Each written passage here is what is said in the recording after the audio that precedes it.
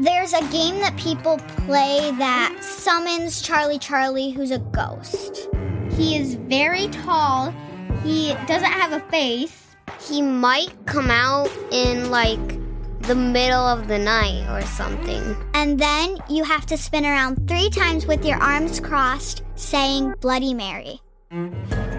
Hi, I'm Elise Parisian. Have you ever wondered who the Mary was from Bloody Mary?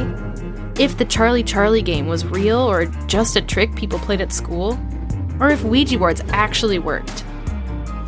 On each episode of Unspookable, we look at the histories and mysteries behind your favorite scary stories, myths, and urban legends to get the stories behind the scares. Make sure you subscribe to Unspookable now on Apple Podcasts or wherever you listen. And while you're there, give us a 5-star rating to help more people find Unspookable. Part of the Soundsington Audio Network.